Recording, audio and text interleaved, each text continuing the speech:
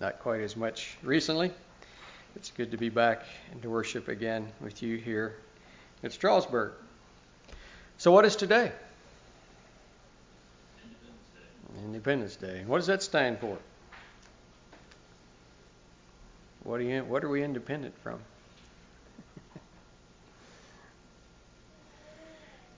Well, the truth of it is the King of England, right? So, how should we respond to that? Our spiritual forebears faced some real dilemmas. After all, the powers that be in England had made it possible for many of our ancestors to come here and supported the voyage of coming. My ancestors on the Wenger side came here because the King of England had a friendship with William Penn, and they worked out a deal, and they took a shipload or two of people from Switzerland and Germany. So in 1727, on the ship Molly, Christian Wenger showed up. There was a Barbara Huber who was also on the ship. They were single. They set their foot on American soil, married, and started a family. And that's my ancestors on the Wenger side. The rowers came from Ruhr Valley, Germany. It's probably about the same time. So our Anabaptist forebears faced a dilemma.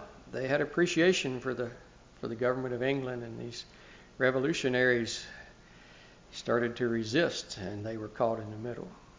And eventually there was a Revolutionary War, and of course eventually England was defeated, and the Declaration of Independence was drawn up and signed, and now we have the 4th of July. But when we really stop and think it through, the 4th of July is it is a celebration of military conquest. It's a celebration of independence, and in essence, it's a celebration of telling the King of England so long. So how do we respond to all of that? I've titled this evening's message, Called to be Part of a Great Nation.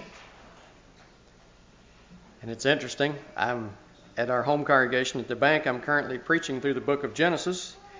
And we were ready for the Tower of Babel and the call of Abraham today. So it fit in well. So you probably know where this title is coming from. The first time that we find the word nation used in the scripture is in Genesis chapter 12, where God called Abraham and said, I will call thee out and make of thee a great nation. But before we jump into that, I'd like for us to think a bit, and I have a lot of material here, so we'll kind of fly over quickly some of the stuff. This morning we looked at the Tower of Babel first, and then we looked at Abraham, or the call of Abram in his life.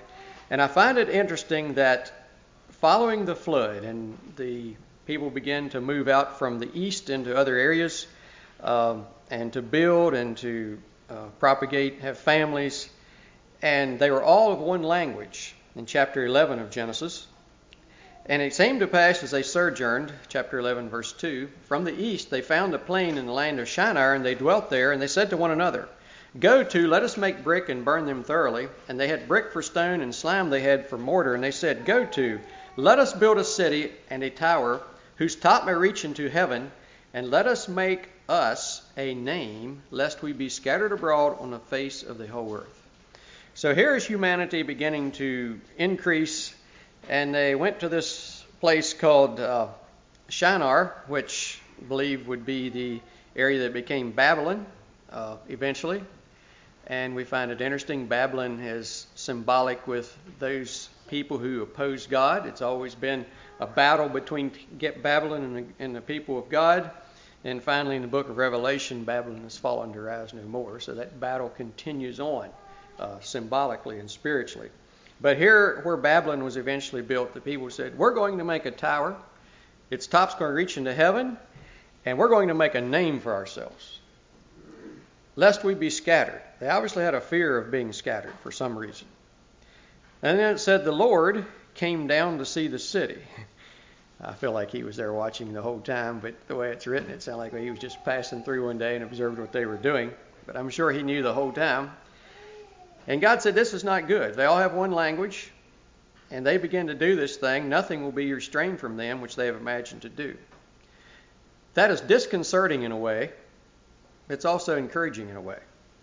I find it disconcerting that God looks at it and says, in wickedness, if people set themselves together and are unified in something, they're probably going to be hard to stop. I find it encouraging in the fact that when we're unified in the Word of God and in the Lord, we could also be a force that would have to be reckoned with in this earth.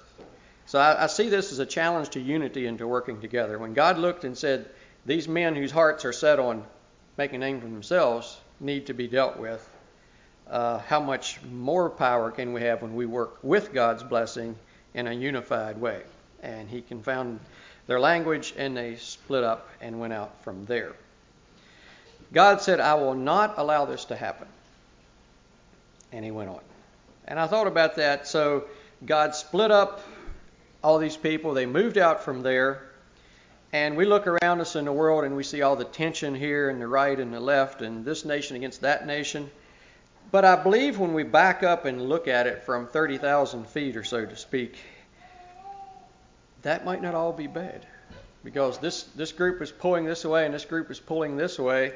Had they be all united in one mind against God, rather than all pulling against each other, maybe it helps keep some stability and some balance in society, that God has dispersed people and they have different perspectives and different goals to move for. And that's really not our subject tonight, but I'll move on from there.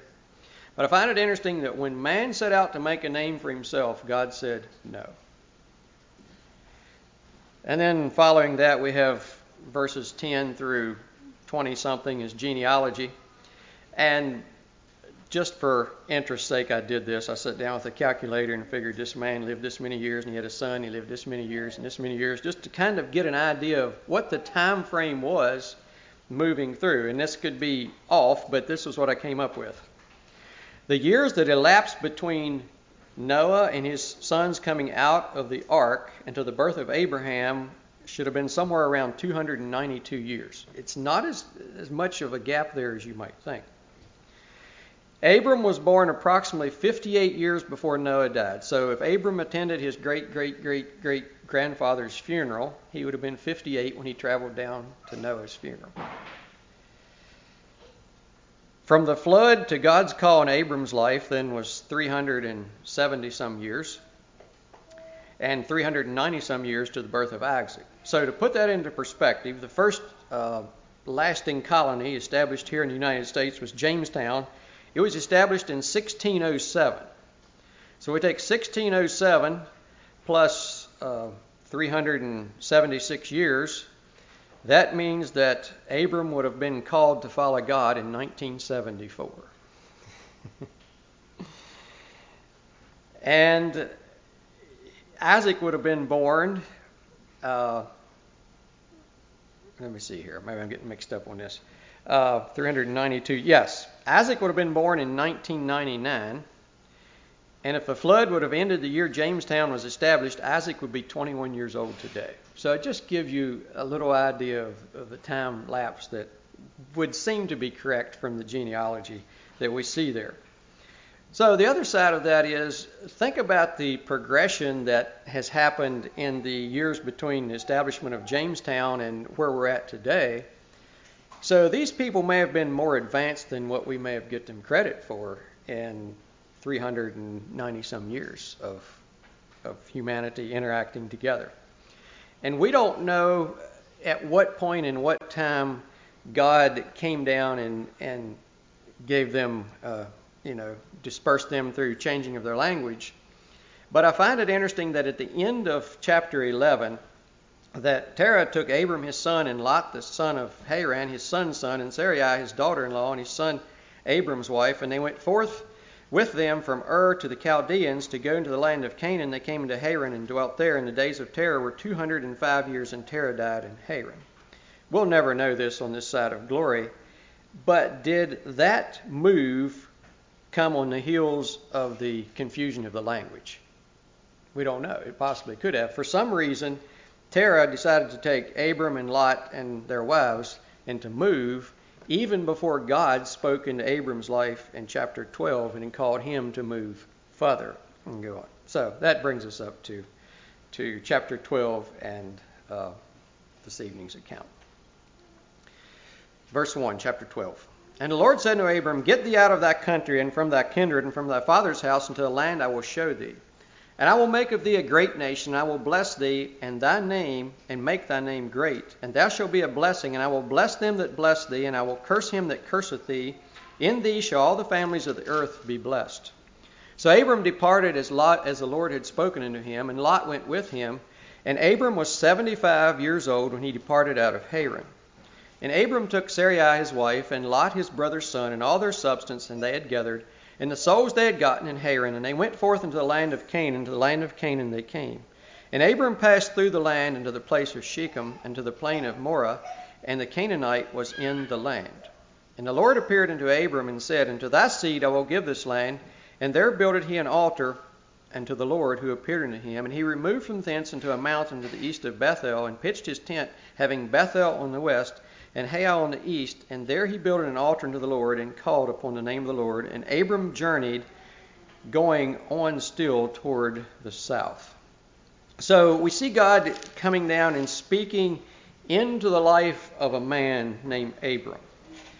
He was a man that God recognized would obey him, would follow his directive, and he called him out and made to him a very significant promise.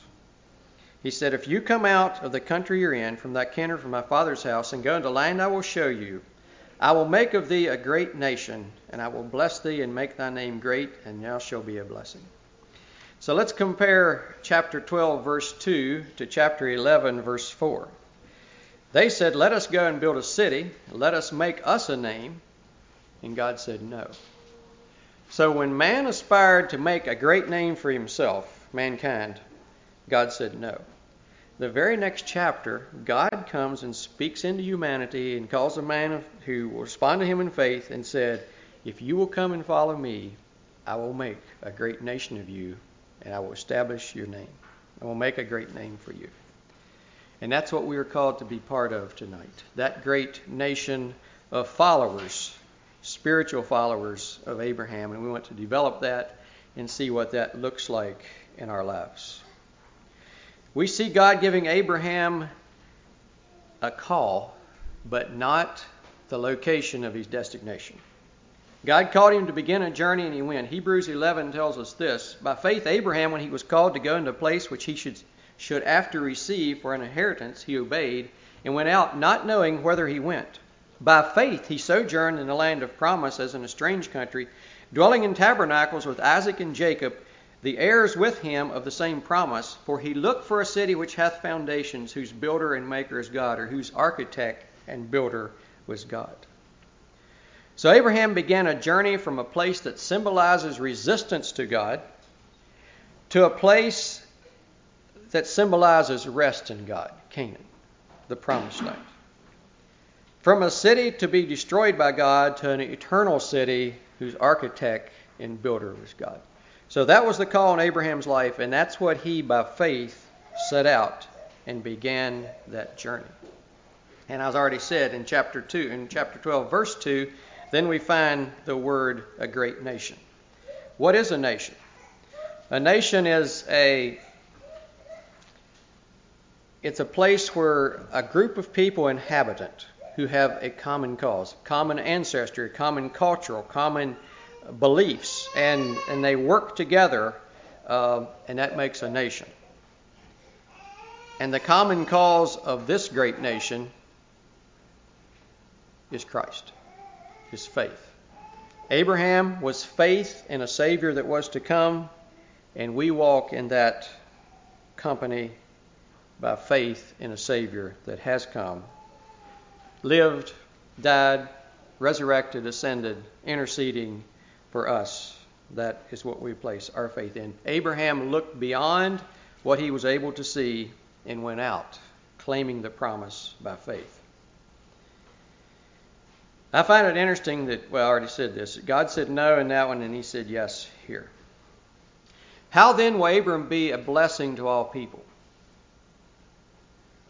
Ishmael? Isaac? 6 sons of Keturah? Or what does that word seed mean? And we know it's reflecting back to the seed of a woman in Genesis at the beginning, and it's looking forward to Jesus Christ who would come. That is the seed that we'll see explained then further in the New Testament. We notice in verse 4 that Abram was a man who obeyed God. I find it interesting in verse 4 that we find the word departed twice. So Abraham departed at the beginning, and it says he was 75 years old when he departed at the end of that verse. A man who began to live by faith.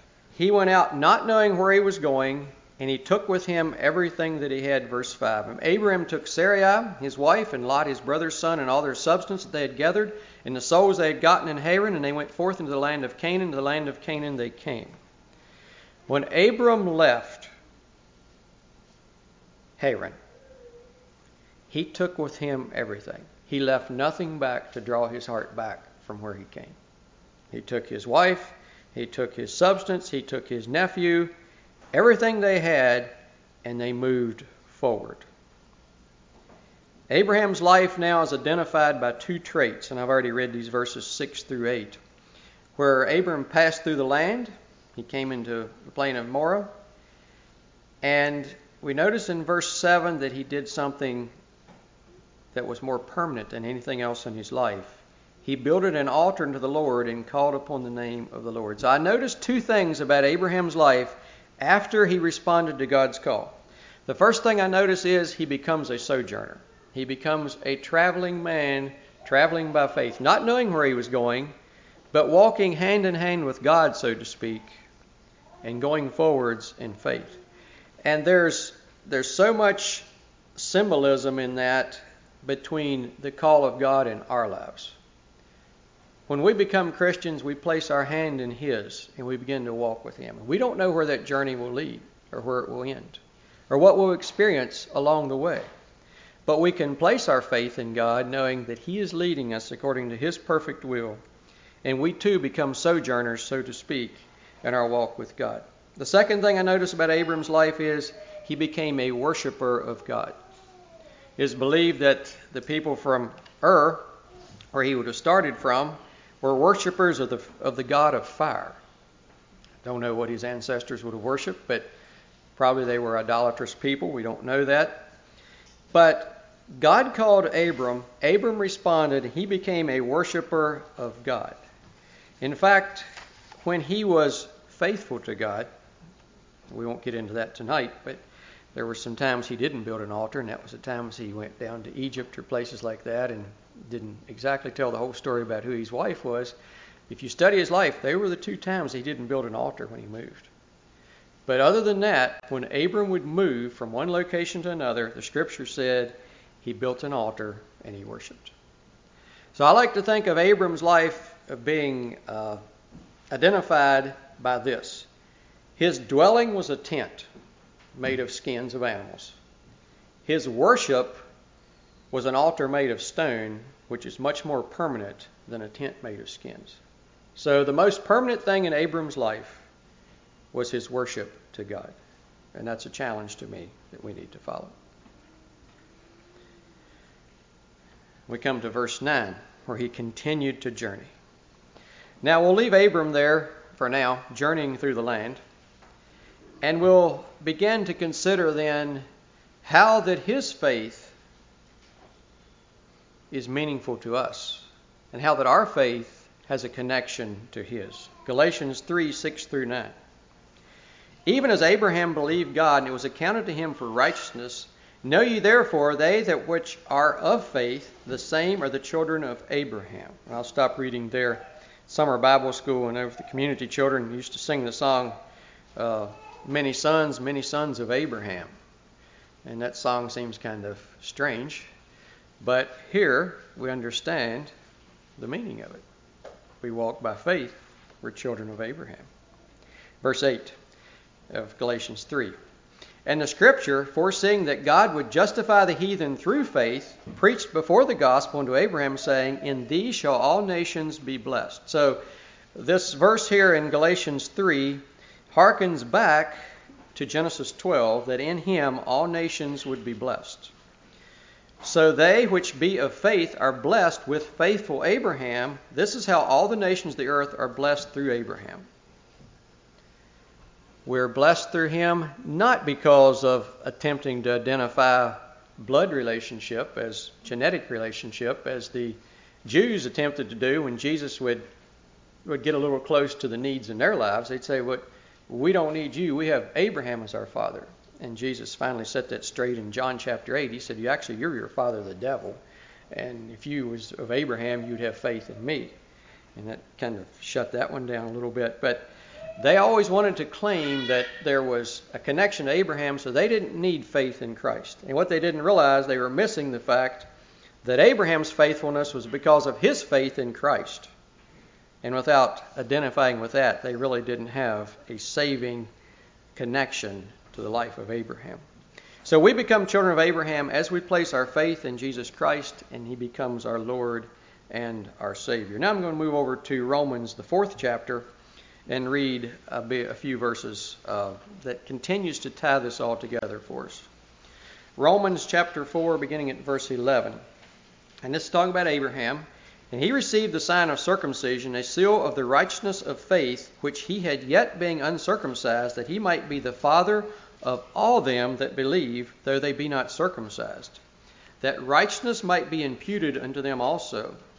And the father of circumcision to them who are not of circumcision only, but who also walk in the steps of that faith of our father Abraham, which he had being yet uncircumcised. Therefore, it is of faith that we might be by grace to the end of the promise might be sure to all the seed, not that only which is of the law, but that also which is of faith of Abraham, who is the father of us all. As is written, I have made thee a father of many nations before him whom he believed, even God, who quickeneth the dead, and calleth those things which be not as though they were. So these verses just keep repeating to us the fact that Abraham is our father if we walk in faith. There's a connection. And that makes us part of that great nation who was called to follow God. Romans 8:14. For as many as are led by the Spirit of God, they are the sons of God. For ye have not received the spirit of bondage again into fear, but ye have received the spirit of adoption, whereby we cry, Abba, Father. The Spirit itself beareth witness with our spirit that we are the children of God, and if children, then heirs, heirs of God, and joint heirs with Christ, if so be that we suffer with him, that we may also be glorified together. So our identity, our family, our nation, so to speak, all comes from our connection to God in faith of Jesus Christ. As Abraham had that faith that looked ahead. He looked beyond the present. And I like those verses in Hebrews chapter 11 where it says, all these died in faith, not having received the promises, but have seen them afar off, were persuaded of them, and embraced them. How do you embrace something that's so far away you can't even see it? It's by faith. By faith alone that we embrace the reality of salvation. And we do that. So what then is our calling as we represent that great nation among the nations of this world where God chooses to plant us to serve him? Philippians chapter 2. For it is God which worketh in you both to will and to do of his good pleasure. Now that's the premise upon which we're going to build from. It is God which worketh in us both to will and to do his good pleasure. So it is of God. And it's verse 14 is kind of interesting. It throws in here, and do all things without murmurings or disputings. And then it goes on to tell us how we ought to live. Verse 15, that ye may be blameless and harmless, sons of God, without rebuke, in the midst of a crooked and perverse nation, among whom ye shine as lights. That description could fit any nation of this world where God may call us to reside and to serve and to live. A crooked and a perverse nation. Because even the best of human governments pales in comparison to the perfection of Christ. And that's one of the reasons we ought not to get involved in politics. We'll talk a bit about that a bit later. So we are called to be blameless, harmless sons of God without rebuke in the midst of a crooked and perverse nation, among whom ye shine as lights. Then what are we to do? Holding forth the word of life, that I may rejoice in the day of Christ, that I have not run in vain, neither labored in vain. Do you ever see the little symbol holding forth the word of life in a hand in a Bible on anything? Southeastern Conference documents? Yes. And the context is that we're to be shining as lights in a crooked and a perverse world, holding forth the word of life as the rule and guide for our lives, and as the invitation for others to come in to become part of this great nation as well. Holding forth the word of life as we go into whatever nation God has called us to serve Him in. So we see God working in His people. All this is of God.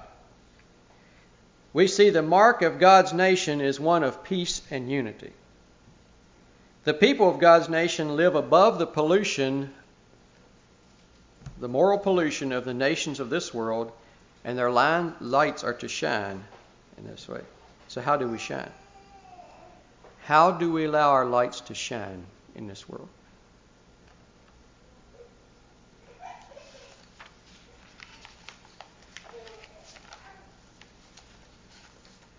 Switch over here to some other notes from Winter Bible School in Maryland and Pennsylvania. My title up there was The Anabaptist View of Civil Government. But I'd like to pick up a bit from that tonight. How do we make application of the call of God in our lives to shine as lights in a dark and a perverse nation and a world around us? And how are we doing in that setting? I forgot to bring it in with me, but the little Anabaptist Vision book, where the critics wrote against them, and they talked about all the things that these Anabaptists did, and they said if you wouldn't know better, you would think they had the Spirit of God in them. Well, in reality, they did. But the critics were saying, if you didn't know any better, you'd think these people were genuine. They were genuine, and they were living it out in their everyday lives. So we come to 2021. What is God's plan for us today? Well, first of all, we notice in 2 Timothy that a good soldier does not entangle himself with the affairs of this world as he is serving. And Dean Taylor's book, Change of Allegiance, I believe is the title of it, that was very real to him, because when he became converted and started to embrace the concept of non-resistance and non-conformity, he was a soldier of the United States deployed in Germany. And it made sense to him, because he said elections came and went in Germany, and he hardly wasted time to read about it.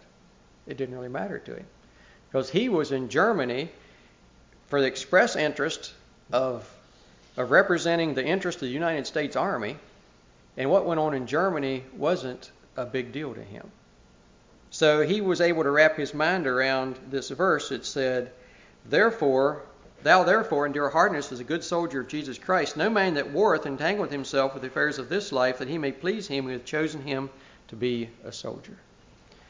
So we're coming back to the 4th of July. How should we be responding to the patriotic and the political fervor around us? First of all, realize our allegiance is to our citizenship in heaven. That is our allegiance. We are thankful that we are placed in a nation where we have the religious freedoms that we do have. We are thankful for the many blessings that we enjoy here, although we do seem to be eroding away at a rather rapid speed. But not only are we called to not become entangled with the affairs of this world, we are called to be ambassadors for Christ as we live here. So we are to represent the interest of our primary country, where our citizenship lies, with fervor and with passion. So just as an ambassador is not only concerned with representing the interest of his home country, we as good soldiers should only be committed to promoting the interest of our kingdom. The interest of our kingdom is saving of souls. not of personal ease or prosperity. And see, our experience is very different than many of our spiritual forebears who went on before us. We have not experienced persecution. We have not experienced that in a very real way. Yes, there may be some pushback. Yes, there may be some things that cause us to struggle at times. But Jesus said in John 15, if the world hates you, you know that it hated me before it hated you. So Jesus said, don't be surprised if you don't win the popularity contest if you're walking with me. If you are the world would love his own, but because you're not of the world, but I've chosen you out of the world, therefore the world hateth you. So expect some resistance if you're really representing Christ. Remember the word I said to you, the servant is not greater than his Lord. If they persecuted me, they will also persecute you. If they've kept my saying, they will keep yours also. But these things will they do unto you for my name's sake, because they know him not that sent me. Paul writes to Timothy in 2 Timothy chapter 3 and says this, but thou hast fully known my doctrine, manner of life, purpose, faith, long-suffering, charity, and patience. Persecutions, afflictions, which came unto me at Antioch, at Iconium, at Lystra, what persecutions I endured, but out of them all the Lord delivered me, yea, and all that live godly in Christ Jesus will suffer persecution. Are we living godly in Christ Jesus? So do we believe those scriptures? Or do we believe this? We hold these truths to be self-evident, that all men are created equal. They are endued by their Creator with certain inalienable rights, and among them are life, liberty, and the pursuit of happiness, that to secure these rights governments are instituted among men, deriving their just powers from the concept of government, that whatever form of government becomes destructive to these ends, it is the right of the people to alter or abolish it, and to institute a new government, laying its foundations on such principles and organizing its powers in such form as shall seem most likely to affect their safety and their happiness. You know where that comes from. Declaration of Independence, right? So which of those two do we really embrace? Subconsciously. I'm afraid, I'm not saying this in a judgmental way, I'm just saying I'm afraid in a subconscious way this self-evident truths of created equal, inalienable rights has crept into our thought process more than we realize. And as you worked your way through the tangled web of the past year and the different responses to things that came down the path, the idea of inalienable rights seemed to be very near the surface. And I find it interesting as I look at this writing and realize it was written by men who had just thrown off the restraint of the King of England. And they seem to make an attempt to justify what had taken place, because they said if any form of government comes destructive to these ends, it is the right of people to alter or abolish it and institute a new government, laying its foundation on such principles and organizing its powers in such form as shall seem most likely to affect their safety and happiness. So they're saying, we really did what we needed to do for our own good well-being. But on January 6th, there were some people that decided to try that again. And it wasn't received well. So you see, we can, it's just funny now they're trying these people, and I'm not saying they shouldn't, but it's just interesting to me. They're trying these people that took this seriously and tried to do something about it from their perspective, and they're trying them as breakers of the law. So, yeah, be careful what we write. It can come back to haunt us. So, anyway, I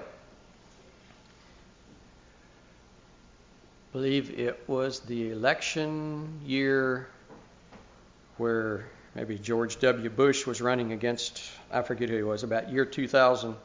Dean Taylor was on his way home from work, and he stopped at a pretzel stand in Lancaster County, Pennsylvania, and to get some pretzels to take home to his family. And he was surprised to find, he was new, he was just coming into this Anabaptist thing, and he was surprised to find there at the Horse and Buggy Mennonite stand registration forms for voting, and also a little pamphlet to tell you which party you should be voting for. So he asked the young lady there working, young girl, why? And she said, oh, sir, things have gotten so bad, we just have to get involved. And he found that interesting. He said, well, if you study history, you find it's never worked out real well. And he bought his pretzels and went on home.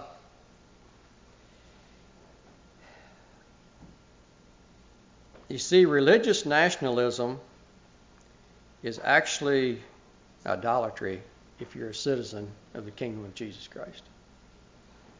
It's a change of allegiance in the wrong direction. Nationalism and political fervor. And I believe what has happened to us is we've had so many generations of freedom. We have thrived for several generations as a prosperous upper middle class Americans and now feel that lifestyle and religious freedom we enjoy is an inalienable right that we must fight to maintain instead of recognizing the sovereignty of God over the nations of this earth. And that's exactly where the German people were in 1940. Read you two letters that they wrote to Chancellor Adolf Hitler, Berlin. The Conference of East-West Persian Mennonites assembled and, can't say that long word, the Free State of Danzig, feel deep gratitude for the powerful revival God has given our nation through your energy and promises joyful cooperation in the upbuilding of our fatherland through the power of the gospel, faithful to the motto, no other foundation can anyone lay than that which is laid, which is Christ Jesus. Another letter to Hitler from the German Mennonites who moved to Paraguay. With greatest excitement, we, German Mennonites of Paraguay, follow the events of our beloved motherland and experience in spirit the national revolution of the German people. We are happy that in Germany, after a long time, a government that openly and freely professes God as creator stands at the head of the nation. With special sympathy, we hear that the current government takes seriously the realization of Christian principles in social, economic, and cultural life, and especially emphasizes the protection of the family. Hitler was a busy man, but he took time to write back and said, for your loyalty and your readiness to cooperate with the upbuilding of the German nation expressed in your letter to me, I express my sincere thanks. Mennonite letters to and from Chancellor Adolf Hitler, late 30s, early 40s. You know, the sad part is by the time that, so that was in the 40s, and Dean Taylor was serving there in the Army in the 90s, and he became a Christian and began to seek out churches to go and attend to worship while he was working on getting his discharge. And I don't know that he found any non-resistant or non-conformed churches still in the country. So the challenging thing for us to think about is when we turn to politics to preserve religious freedom, in essence, we're going to lose everything of value in the process, or at least most things of value in the process. Because when we align with government, and now, I'll say this, the Mennonites weren't the only ones. The other Christians there, they seen the threat of communism coming in, they seen the Nazi regime as a way to push that back, and Christians as a whole embraced this, not just the Mennonites. But the Mennonites did write letters of apology then after they seen what had happened. But there was a lot of back and forth. There were older Mennonite men in Germany that pushed back as hard as they could on this, but the younger ones said, no, this is what we have to support to preserve our Christianity here in the motherland. And see, the danger was they viewed Germany as the motherland of the home of their Christian experience, and they wanted to preserve that. And just a few thoughts from that. An allegiance to a perceived earthly Christian nation blinded their understanding of the Scriptures. A man who claimed to be opposed to the evils of communism, who claimed to honor God, became the focus of their hope instead of Jesus Christ. We should never put our hope in mankind, especially when their words and lifestyles do not match up. What did the early Anabaptists have to say about this? The early Anabaptists wrote, and that's in the book Anabaptist Outline, the early Anabaptists wrote that they believed that we relate to government in the same way, whether it be benevolent or whether it be tyrannous. I found that interesting and challenging. The early Anabaptists looked at this thing of political fervor and relation church and state, and they said whether a government be benevolent or whether they're a bunch of tyrants, we're going to relate to them in the same way. Why?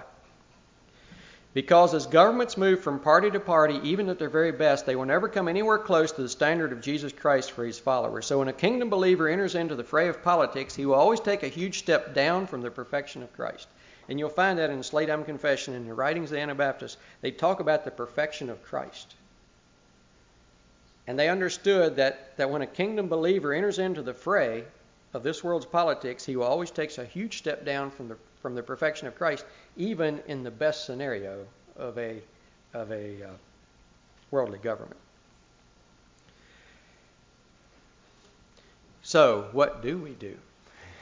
What do we do? Yeah, there's a lot of scripture that tells us how we are to relate to earthly governments with respect. And we talked about that, was it Brother Keith maybe that shared at conference from Peter that talked about that we are to respect those. It talks about the evil people, those who despise authority and speak evil of dignitaries and all of that. We should not do that. We should not do that. In fact, when Paul was writing to us in the New Testament how to relate to government entities, he no doubt was living in somewhat of an understanding what Nero would do to him had he been given the opportunity.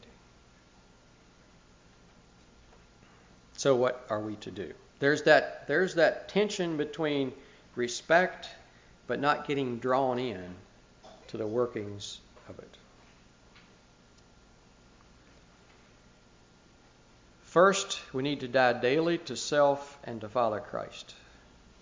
Luke 9:22, saying, the Son of Man must suffer many things and be rejected of the elders and chief priests and scribes and be slain and raised on the third day. And he said to them all, if any man will come after me, let him deny himself, take up his cross, and follow me.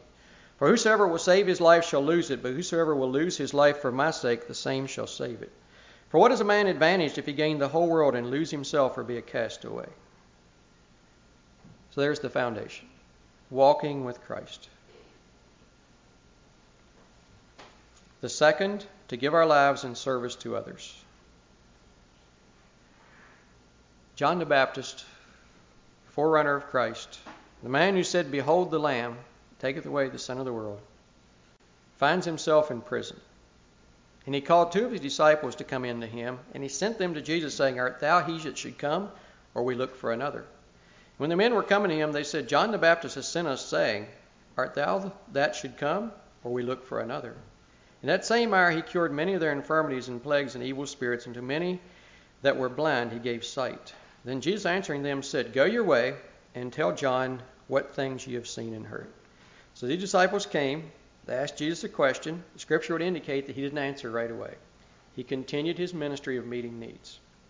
And then he speaks to John's two disciples and says, go your way and tell John what things you have seen and heard, how that the blind see, the lame walk, the lepers are cleansed, the deaf hear, the dead are raised, and the poor have the gospel preached to them.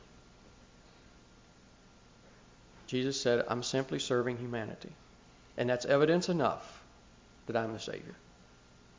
Serving humanity. And he went on to say, blessed is he whosoever shall not be offended in me. We could drop all the way down to Matthew 25. And it's the story of the Son of Man coming in his glory with his holy angels. And all nations will be gathered before him. He shall separate them one from another, as a shepherd divideth his sheep from the goats. He shall set the sheep on his right hand, but the goats on the left. Then shall the king say unto them on his right hand, come ye blessed of my Father, inherit the kingdom prepared for you from the foundation of the world. For I was hungered, and you gave me meat. I was thirsty, and you gave me drink. I was a stranger, and you took me in. Naked, and you clothed me. I was sick, and you visited me. I was in prison, and you came unto me.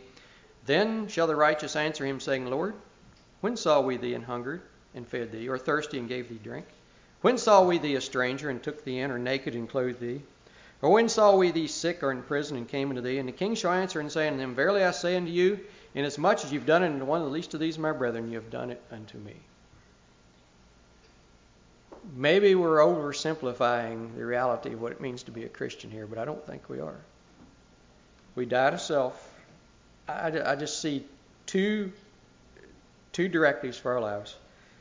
We die to self daily and follow Christ, and we give our lives in service for a fellow man, with the purpose of sharing the gospel with them, and we'll get to that in our conclusion.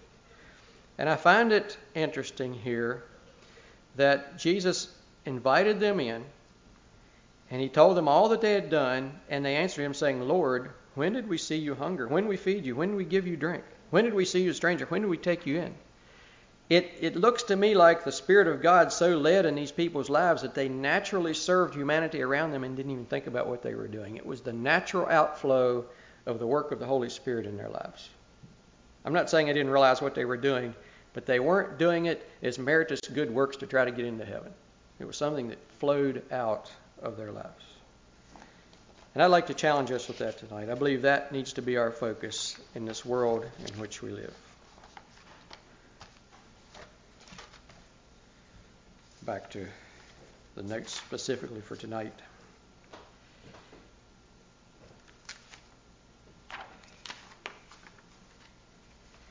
Number of things I'd like to share with us yet in closing. What are the distinctive marks of being citizens of God's kingdom and children of faith? Number one, God's nation has no borders and no prejudice. No borders and no prejudice. And we ought to be able to identify with that if you read the news right now. There's a lot of focus on a border right now, right? Between Mexico and the United States. 1 Corinthians 12 says this, For by one Spirit we are all baptized into one body, whether we be Jews or Gentiles, whether we be bond or free, and have all been made to drink into one Spirit. We are one. Galatians 3:28, there is neither Jew nor Greek, there is neither bond nor free, there is neither male nor female, for you are all one in Christ. And just for illustration, I'd like for us to think a bit about the border between Mexico and the United States. What would Christ have us to be doing in that setting? Building a wall? Throwing people back in the river when they come across? What would we be doing? Another question, does Satan have any agents down there at work? There are human traffickers down there. There are drug dealers down there. Satan has plenty of agents down there involved in that chaos. And I'm blessed to read a story some time ago about a group of churches in the West that welcomed what is going on because they said, we had a time period in the previous 3 or 4 years where there was so few people coming across that our outreach ministry was suffering a bit. They're going down there with food and raiment and the gospel because they recognize that being citizens of God's kingdom, of the nation of faith from Abraham, has no borders, has no prejudice. Every human being is viewed as a lost soul that needs Jesus Christ. But if we're caught up in nationalism and we're worried about the Social Security system and et cetera, we're wondering how this will go overwhelming and how's it going to affect me, and we can lose that sight. We can lose that vision of how it is. Second, the people of God's nation are called to be content. But godliness with contentment is great gain, for we brought nothing into this world, and it is certain we can carry nothing out. Having food and raiment, let us therewith be content. But they that will be rich fall into temptation and snare, into many foolish and hurtful lusts, which drown men in destruction and perdition. Food, clothing, and salvation through Jesus Christ. 3 things that all humanity needs. Not even Solomon in all his glory was clothed like one of the lilies of the field, right? So why do you worry about these things? Jesus asked that question, why are you worrying about these things? God will take care of you. God will meet your needs. And we can go to Matthew. Let's do that. Let's go to Matthew 6.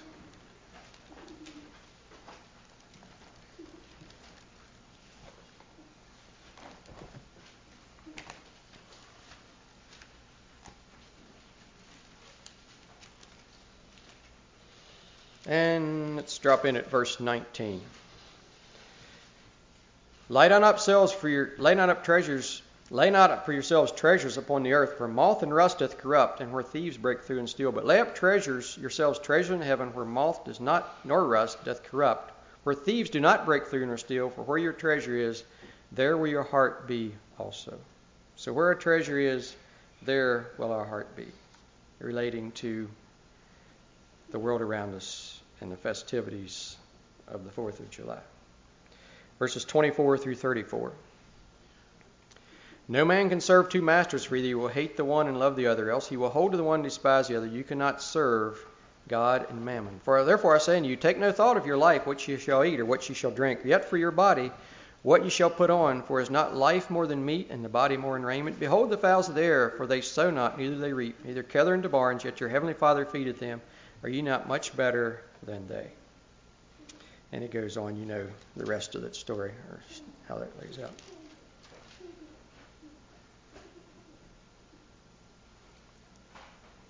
A group of men came to John the Baptist. I believe there were soldiers and tax collectors and average people.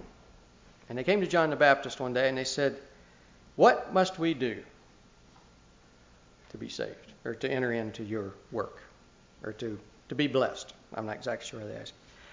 And I find it interesting. I was meditating on this on the way up the road again this evening.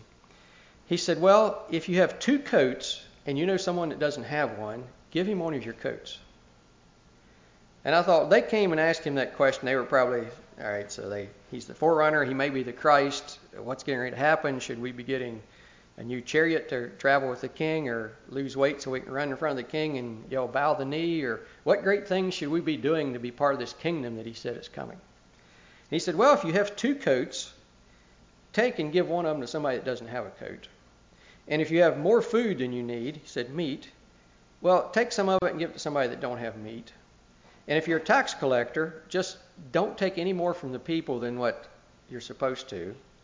And to the soldier, he says, do violence to no man and be content with your wages. Wouldn't be a very good soldier if he didn't do any violence when someone was attacking the king.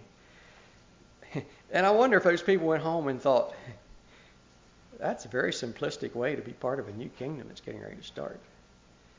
But it's not that difficult, is it? We're here to serve, make sure our fellow man has his basic needs covered, and share with him the plan of salvation. And if we choose not to do that, for we know that we have passed from death into life because we love the brother, and he that loveth not his brother abideth in death. Whosoever hateth his brother is a murderer, and ye know that no murderer hath eternal life abiding in him. Hereby perceive we the love of God, because he laid down his life for us, we ought to lay down our lives for the brethren. Whosoever hath this world's good, and seeth his brother have need, and shutteth up his bowels of compassion from him, how dwelleth the love of God in him? My little children, let us not love neither in tongue, but in deed and in truth, and hereby we know that we are of the truth, and shall assure our hearts before him. And last but not least, the people of God's nation do not become involved in the political affairs of this world. And I've already looked at that passage and the other scriptures. An early Christian in Rome wrote to the emperor as Christians were being slaughtered and persecuted. And he wrote an interesting letter. I don't remember which one it was. And he said to the emperor, he basically said it's of your best interest to not persecute us. He said, we have potential to be your best citizens. We care for the poor. We serve others. We don't break the law. And we could be a real asset to you and your kingdom if you choose not to keep killing us off. So I'd like to leave us with that thought tonight. Could we write that same letter to our government and say, if you allow us to live out our beliefs, we can be a real asset to the country in which we live because we simply follow the principles of God. The world is changed through changed hearts, and only Jesus Christ can change a heart. It's interesting, Jesus changed the world by changing a few hearts, having them go out and invite others to have changed hearts. Jesus didn't change the world by amassing an army that was larger than Rome's. So we are called to represent a nation without borders or prejudice and to focus on the needs of others and not ourselves. And that nation is an unstoppable force in the world. Am I a part of it? Because an army of surrendered people is a powerful force. We have a song.